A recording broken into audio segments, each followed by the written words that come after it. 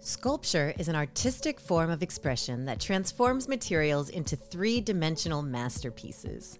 Through the artist's hands, life is brought into inanimate objects, giving form, shape, and movement. These pieces have been crucial markers of historical periods, revealing our shared values and evolving culture. Many times, they've been used to portray historical figures, and in a lot of cases, been used as a means of asserting status. Sculpture inhabits space, and space is power, says classical figure sculptor Dana King. The hands behind the sculptures are not only shaping precious materials, but they are shaping the narrative of our history. King, a former news anchor journalist, has chosen bronze as her preferred medium for storytelling. With each new creation, King works to change the narrative and use sculpture as a means for community healing.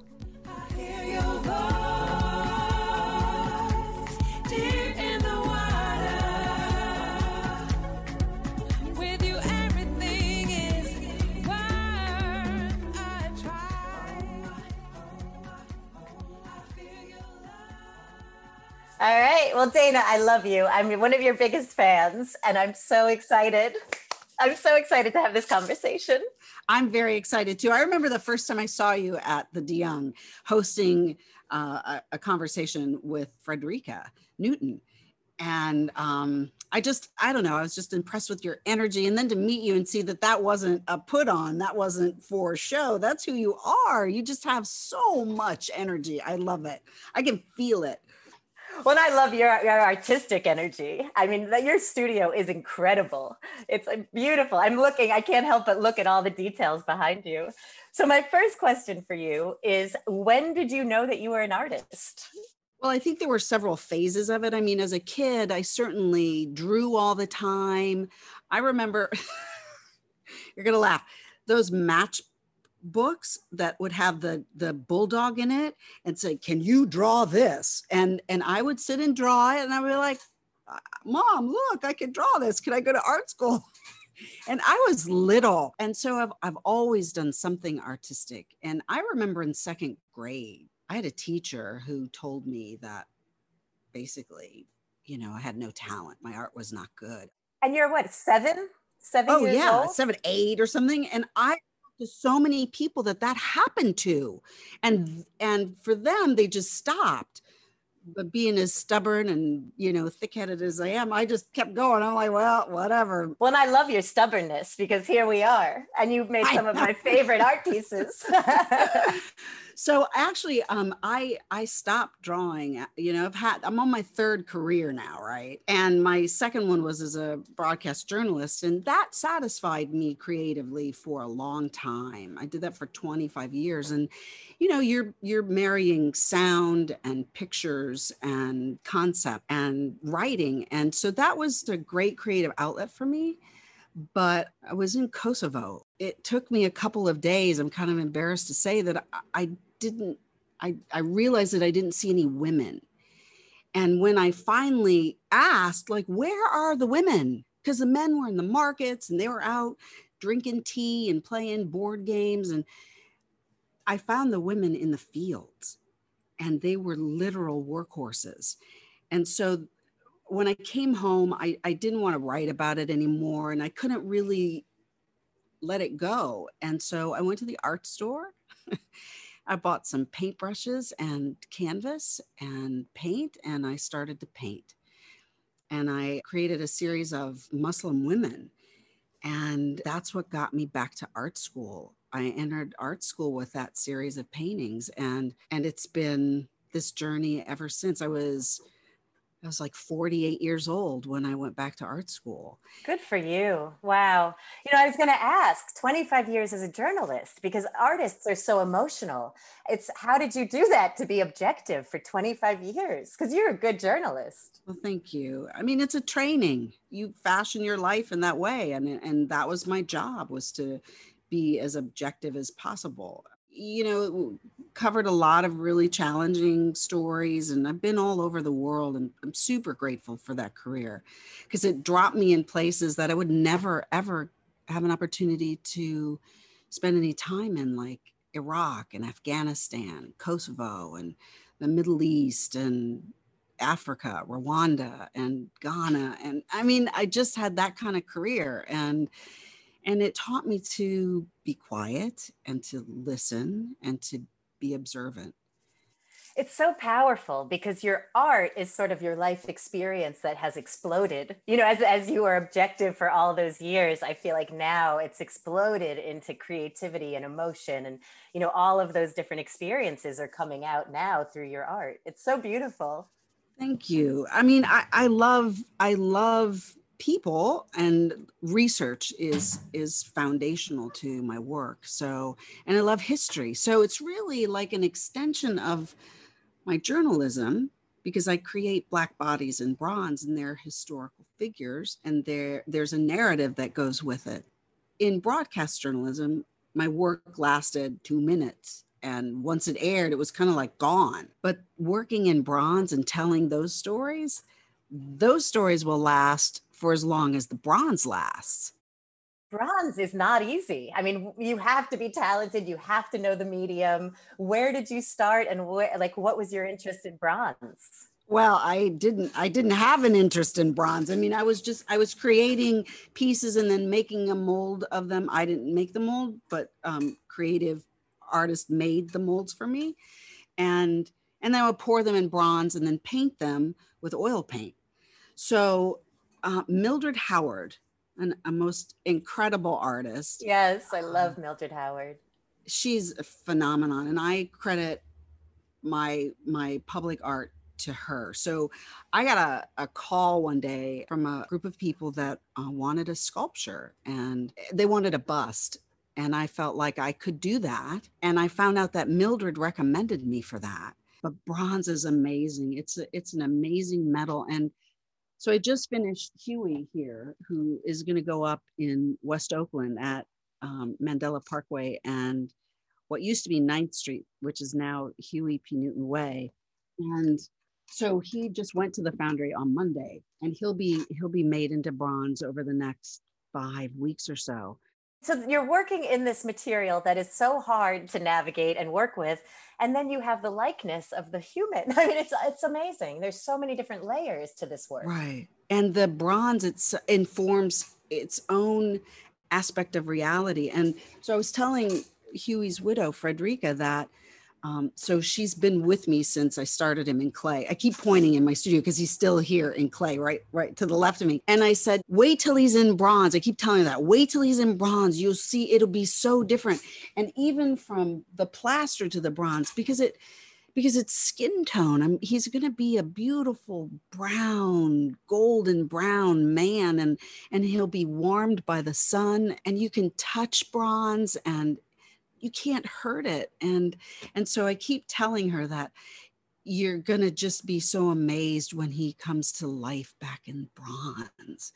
You must have such an intimate relationship with him at this point. I mean, you know every wrinkle he's ever had, you must. So Frederica, bless her heart, she spent a lot of time in here, and we would talk about him, and she would tell me stories that were funny or heartbreaking, and she would put her hands on him because she has that memory of how his face felt to her when she touched it. And I've never worked with someone who so closely who knew the person that I was trying to recreate, and it was an amazing experience. So from when you started to now, like, how long does this process take? Well, they gave me a lot of time, and I'm super grateful. There have been easily 7 iterations of Huey. So I think I got the green light in June or July. I don't even remember. And I started right in on him. I have to tell you a really amazing story. So I never tell anybody about what I'm doing until there's a contract. So I didn't even tell my family. And we live here in community in Oakland, in its compound. And my grandson comes in, he's 4. Every morning he comes into Grandma Jamma's bedroom, and he gets in bed and we snuggle up. And he said, Grandma, there is a panther in your studio. And I said, what? He said, yeah, it's a Black Panther, Grandma. And he came in and said that to me. And I grabbed my phone, I text my daughter, I go, is he watching the Black Panther on his little iPad or whatever? I'm like, have you guys been talking about the Panther? And she's like, I don't know what you're talking about. I don't even know where his iPad is. And he has been that channeler of the Panthers since this started. I don't know where he got that from. And so Huey has been in here. Huey has been here. He has guided this as much as Frederica has guided it. I mean, the likeness of him in the clay is unbelievable. I mean, I'm looking at him. It's him. There's no question. You know, it's interesting to follow you and Freddie on this journey of how you got to this piece, because, you know, to this point, because this is exactly what is meant to be displayed. Frederica and I talked about what she hoped people would feel when they saw him. And she wanted people to feel proud and connect to the truth of the Panthers and the hard work and the love that he had for community, for Black people. Is there going to be any sort of writing or any, educational tools with the sculpture? There'll be a plaque that goes along with it, but the Frederica is working with the parks, the federal park system, because there are so many sites around the Bay Area, Richmond, Oakland, San Francisco, where the Panthers had rallies and supported, you know, the party, and they're in conversation about the park system taking that over and doing like a Rosie the Riveter kind of a thing, where, because that's got several different sites, and that would be everything if that happened. You know, it's so brave to create public art for a public space, because you're infiltrating people's day-to-day lives. You know, you're a part of everyone's running for the bus, and they're, you know, just these sort of mundane things that you've now elevated, you've made educational, you've made beautiful, you know, it's amazing. And they might not necessarily know it's you, but you've had this impact on them. That's the lesson for me, is that we all are experiencing our own issues and our own life in the way it's coming at us. But if we can connect over a piece of art, then it's worth the packing that terror away, right? If we can have a conversation, and maybe not even in the same language, you know what I mean? Right. That's what I was thinking. You know, art is one of those things, there are no words. Art, music, you know, it's sort of this universal language. That's it for me, is that it is a point of connection. And I suppose it's a non-threatening point of connection, because you're going to experience it differently than maybe even the intention behind it, right? And it opens up this whole new avenue in which to see a piece. And I'm always really curious about how people see art, what their perception of it is, and what it makes them feel, and how it makes them feel, right? Because there's always a learning in there. And it's different for everybody. I mean, that's the beauty of it. You know, we bring ourselves to viewing the piece. And you're right. I mean, under the vein of connection, putting it out in a public space, you have a larger ripple effect. More people will see it, more people will connect over it, especially a figure like Huey, who in his lifetime connected people. I mean, I think there's going to be huge ripple effects of goodness coming out of this sculpture. It's in the right place at the right time, at the right, you know, there's just something so serendipitous. You're absolutely right. I mean, you know, people deserve to see themselves in this artwork. And because it's the collective memory, and still successfully, exactly. But for me, it's on a broader scale than the individual pieces. It really helps inform the ways that people see Black people, and that's so important today. And it's not just Black people. The representation of the art itself and the community that it represents. It gives people a way to, in a non-threatening way, to come together, right? You know, like, who is this person who's been immortalized in metal? I need to know more about that. And what we have available to us in terms of speaking on behalf of others is the news. Um, granted, you know, we could all do the work of researching, but we don't, right? We're going to take the most available thing to us. So I'd rather it be art than a TV report, you know? We need more of it. We just need more of it out in public spaces because, you know, not everybody can get to the museum. You know, not everybody can afford the museum. There are kids that have never been to the beach who live here in Oakland, right? So I want them to see themselves. And I especially want kids to see art that looks like their mom or dad or grandparent or uncle or aunt. I mean, because then they start to feel important. But that's art. That's art, right? And I wish it informed more people's lives. So my favorite question to ask artists is, how do you know when the piece is finished? And I feel like this is a very interesting answer for you because yours are very figurative. You know, so yeah, so anyway, I won't project what I think, but yeah, how do you know when a piece is finished? There's that moment. Well, it's a long moment. When I start a sculpture, like, I am like, how am I going to get there? I have no idea how I'm going to get there. I'm just going to keep going until I get there. And hopefully, I mean, it comes in, I mean, I'm always on deadline, which I thrive. I love being on deadline. But it, you know, there is that process of, and it's not a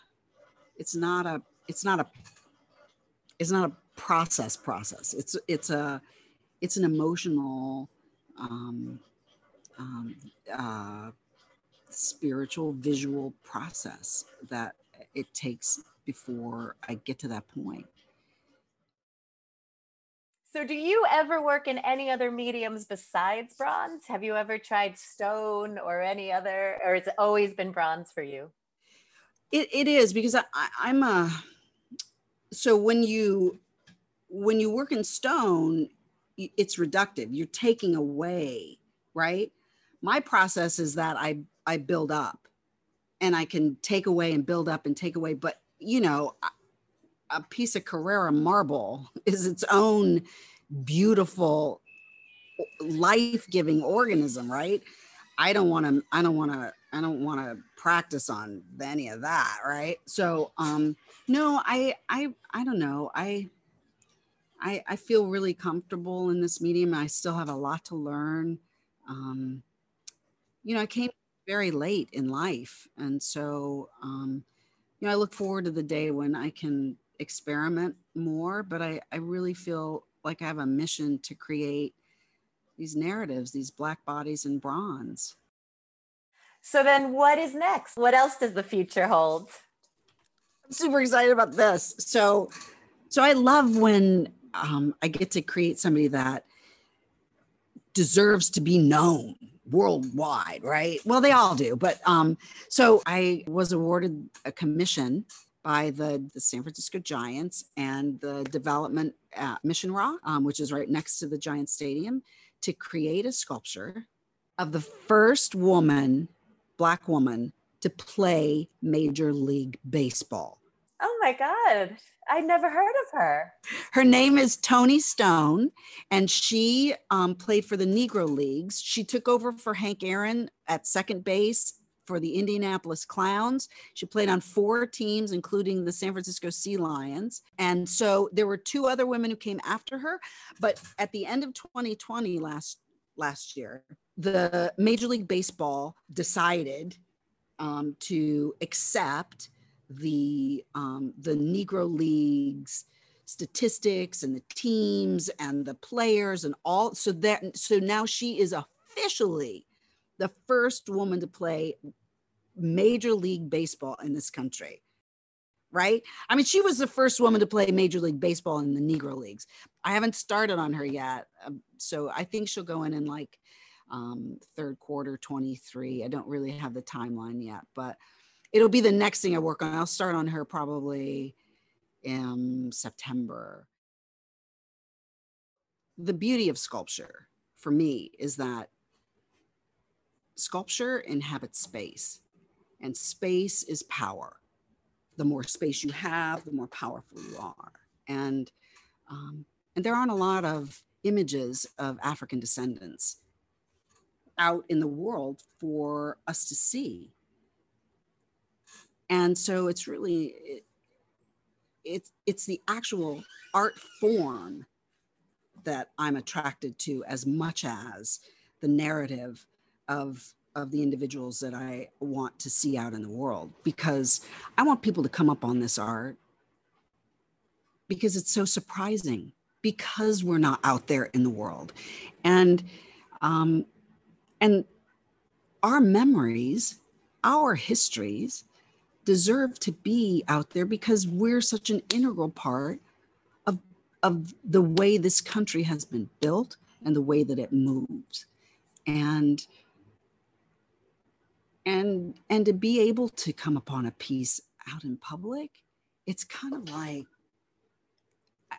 for how I feel about it, seeing an African narrative out there in the world, it's just, it's like shocking in such a good way. It's so powerful,